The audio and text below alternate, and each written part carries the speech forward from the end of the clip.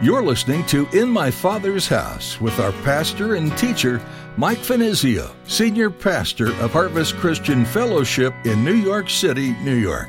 In my Father's house, there's a place for me. In my Father's house, where I long to be. Oh, my heart will not be troubled. I remember what you said. You'll return that I might live in my Father's house. He saved me from judgment. You know, it's sad to see a person at the end of his or her life who has been all the while living after the flesh, and now they realize that they wasted their life. That horrible realization that has come over them, there's no time to recover those lost years. Hey, listen, if you would fall into that category, if there's a sense of that in your own life presently, it's not too late for you. In the grand scheme of things, we have to think about the end of our lives. As we go through life and make choices, we have to think of what we will or won't regret. When you're about to pass from this life and into the next, you won't regret following and serving Jesus.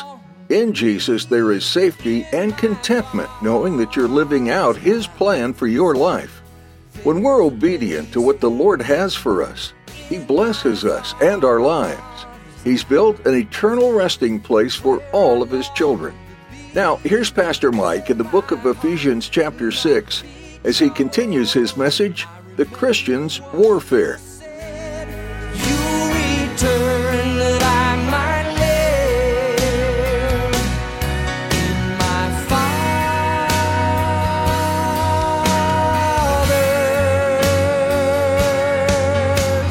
house.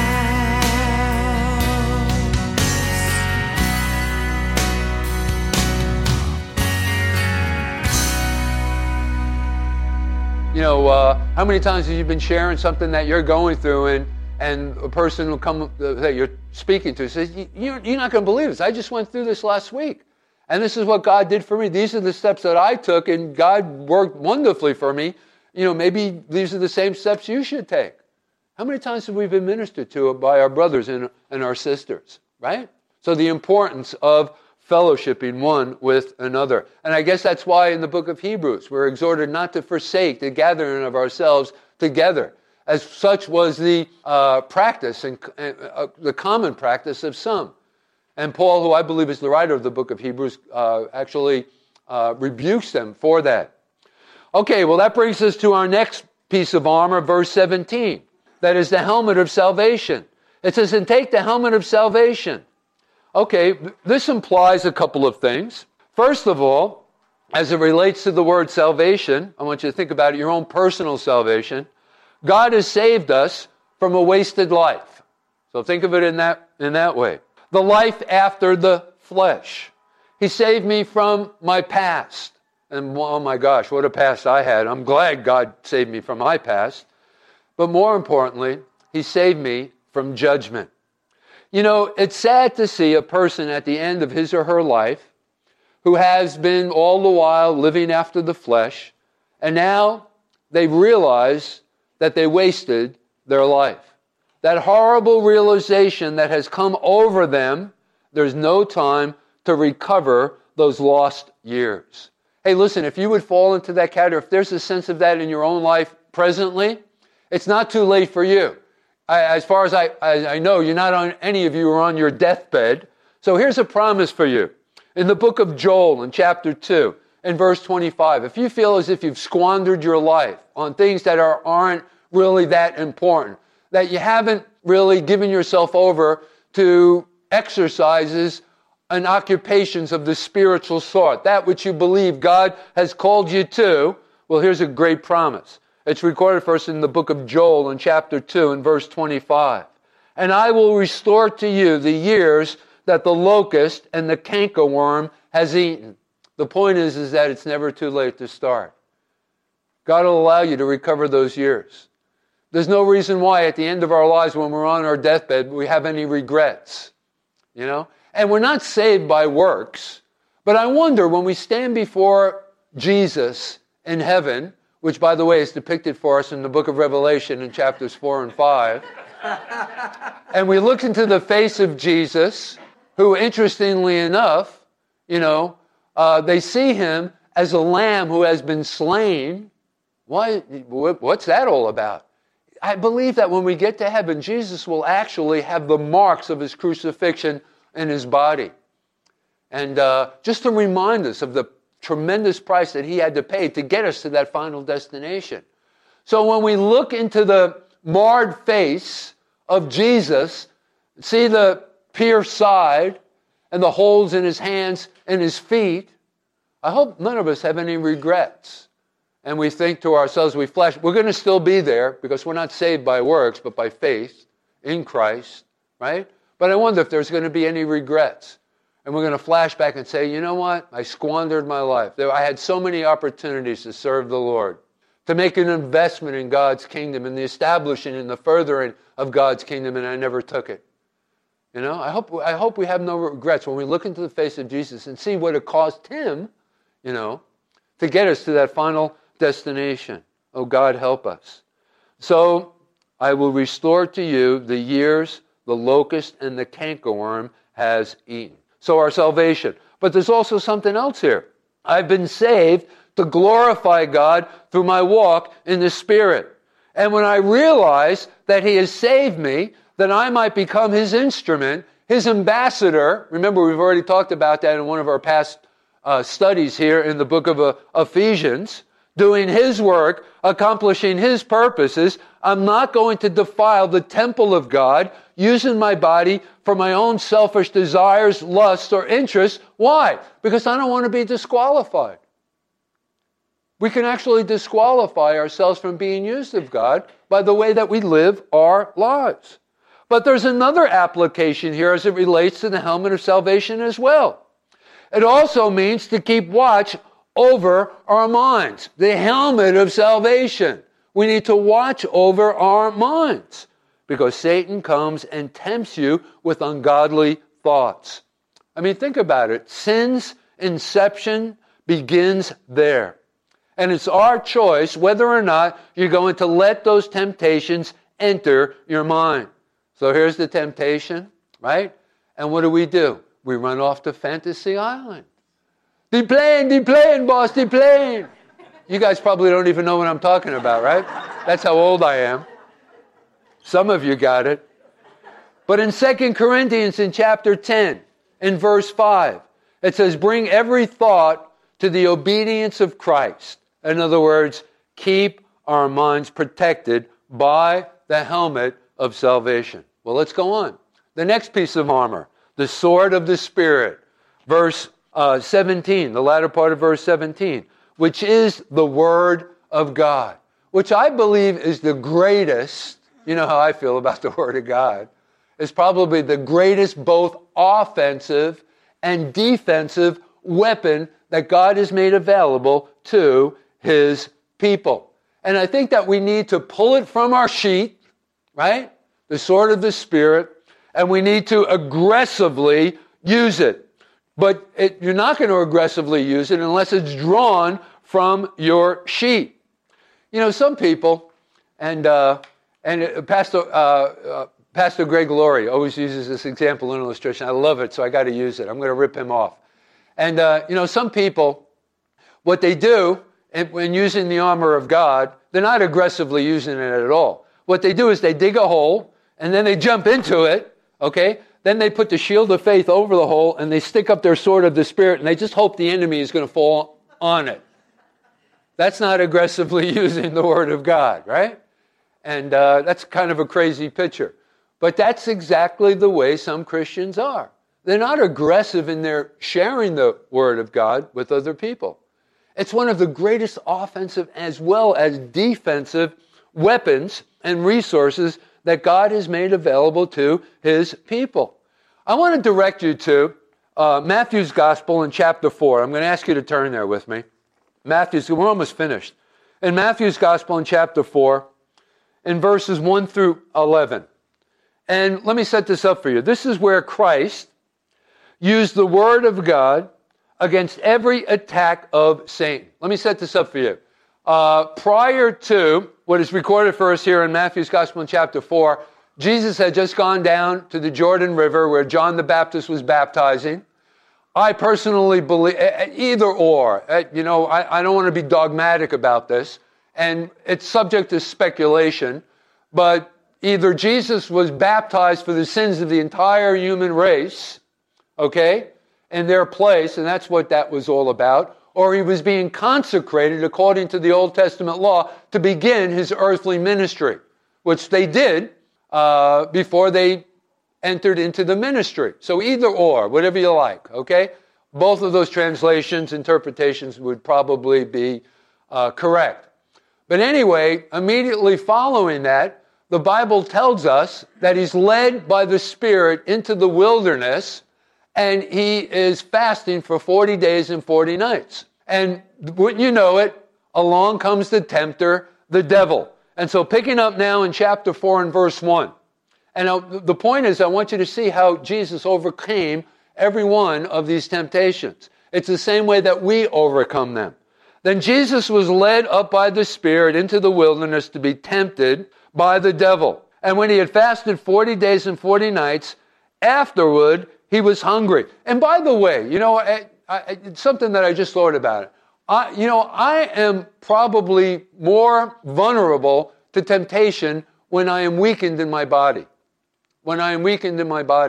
And so take care of your bodies. Take care of your bodies. Because I don't want to fight. I'm weak. I'm tired. I don't want to fight. I would just, sometimes rather just give in than fight the good fight kind of a thing. So take care of your bodies. And this whole 40 days, 40 nights, I run into people all the time and, hey, what's going on? Hey, I'm fasting for 40 days and 40 nights. I say, why? Why are you fasting for 40 days and 40 nights? Well, Jesus fasted. Yeah, but that was Jesus. And, is God calling you? Are you sure that God is calling you to fast for 40 days and 40? The whole idea behind, I don't have this in my notes, but the whole idea behind fasting is to, free yourself up from all of the things that are related to preparing your food and eating it. I mean, think about how much time in the course of a day is given to your eating 3 meals. I mean, think about it. You got to shop for the meals. You got to prepare the meals. You got to eat the meals. You got to clean up after the meals. So if there's something that's pressing and you're seeking the Lord about, to eliminate all of those distractions, right?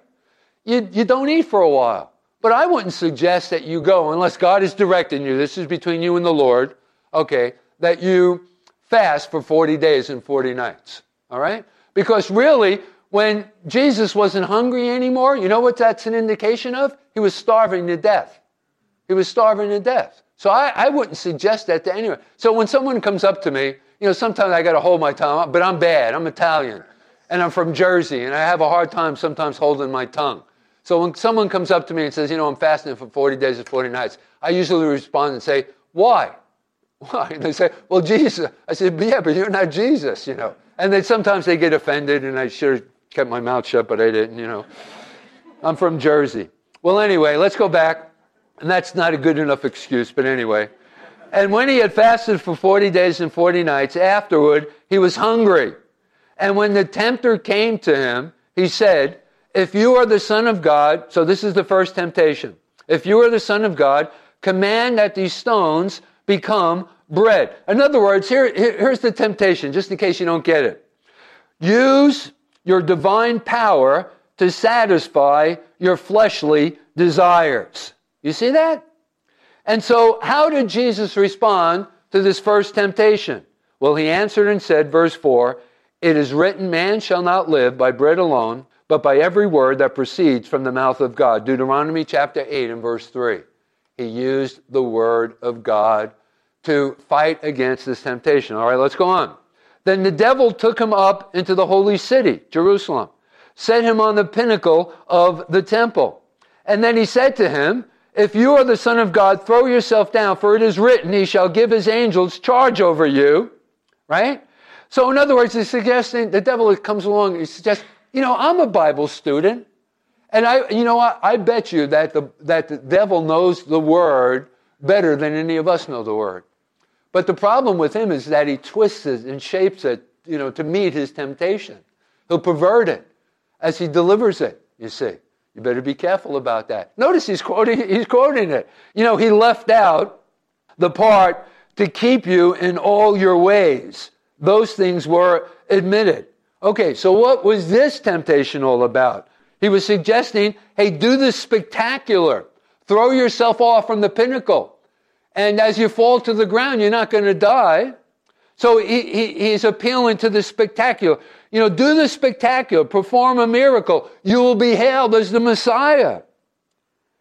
He goes on and he says, and in their hands they shall bear you up, lest you dare dash your foot against a stone.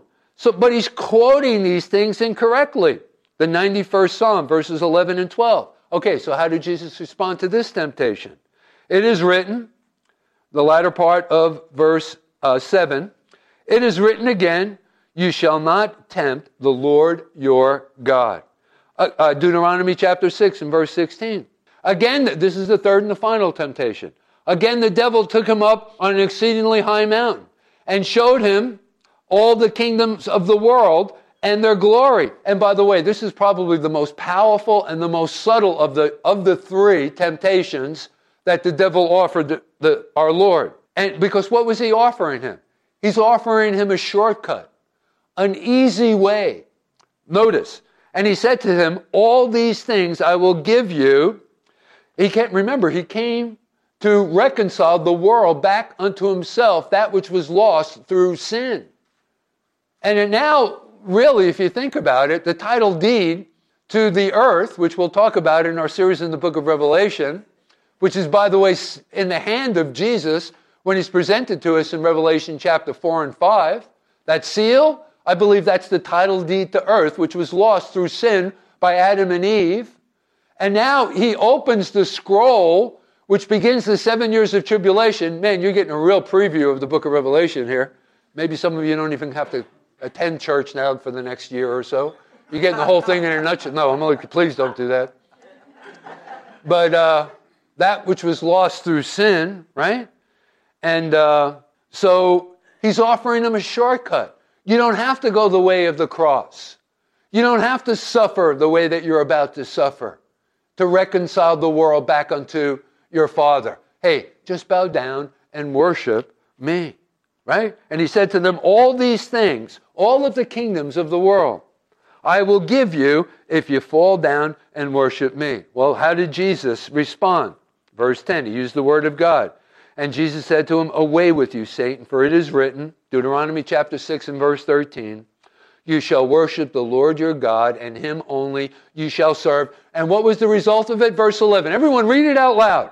Then the devil left him, and behold, angels came and ministered to him. The devil will leave you, and then God will send his angels to minister to you. So the next time you're tempted, remember these things, right? What the Father did for his Son, Jesus Christ, he will also do for you. Let's go back to the book of Ephesians. Was that worthwhile throwing in? I hope it was. Okay, so the sword of the Spirit. You know, David tells us concerning the Word of God that he hid it in the 119th Psalm. He said, "Thy word have I hid in my heart, that I might not sin against thee." And so the Word, a tremendous defense against the attacks of the enemy, which also is implied. Let me give you another cross-reference in 1 John chapter 2 in verse 14. We just talked about this recently. He says, I have written unto you, young men, because you are strong. How did they become strong? And the word of God abides in you, and you have overcome the wicked one. So how did they become strong? How did they overcome the wicked one? 1 John chapter 2 and verse 14, because the word of God abideth in them. Listen, gang, God's word will keep you in the hour of temptation when the enemy comes and seeks to assault you, master and control you. It will become a strength to you. It'll fortify you. And so arming myself with the Word of God, that I might stand against the attacks of the enemy. And then finally, the last piece of armor, it's recorded for us in verse 18. He says, praying always with all prayer and supplication in the Spirit, led of the Spirit, being watchful to this end with all perseverance and supplication for all of the saints. Prayer, what a precious, precious resource. Okay, so the enemy has come. We feel ourselves weakening. We feel ourselves slipping. I cry out to God for help. Sometimes it's just a short prayer. God, help. And what do we find? In that moment, God strengthens me. And many times that's all I can do. God, help me. I'm paralyzed. And God does answer. And God does strengthen. And God does help. And He gives me victory. You know, sometimes that's all it takes. It's just a quick prayer. You know, our body is working in concert with that temptation, and it's crying out to be fulfilled and satisfied. We want to give ourselves over to that temptation.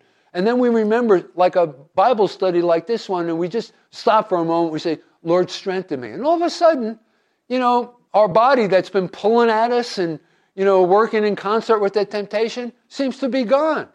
It's like, what was I thinking? Right? And all of a sudden, God provides the victory for us. Sometimes it happens exactly like that. So pray. And I love prayer because it transcends all things. Everything that we're ever facing. A location. You know, you get a phone call from your sister on the West Coast, or brother on the West Coast, and you could pray. And your prayers aren't hindered because of their location, where you are and where they are. Prayer transcends matter and location. Isn't that amazing? It's an unbelievable resource. And so Satan, our adversary, is out to destroy you, bring you down, and your flesh is working in concert with him, seeking to destroy your relationship, your fellowship with God, your spiritual walk. This armor, whereby we can stand in the hour of temptation. Listen, we don't have to fail. There's no reason for any of us to become a casualty. What does it say there in our text in verse 13? It says, therefore, stand. In other words, go for it. Don't run. Don't retreat. Don't lie down. Don't take any prisoners. Listen, God is calling every one of us today to stand. And in Christ, gang, we can do exactly that.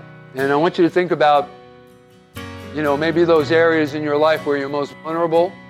And before you leave here, make sure that you have the whole armor of God on. Okay? Don't even walk out that door without making sure that you're prepared. In my Father's house, there's a place for me.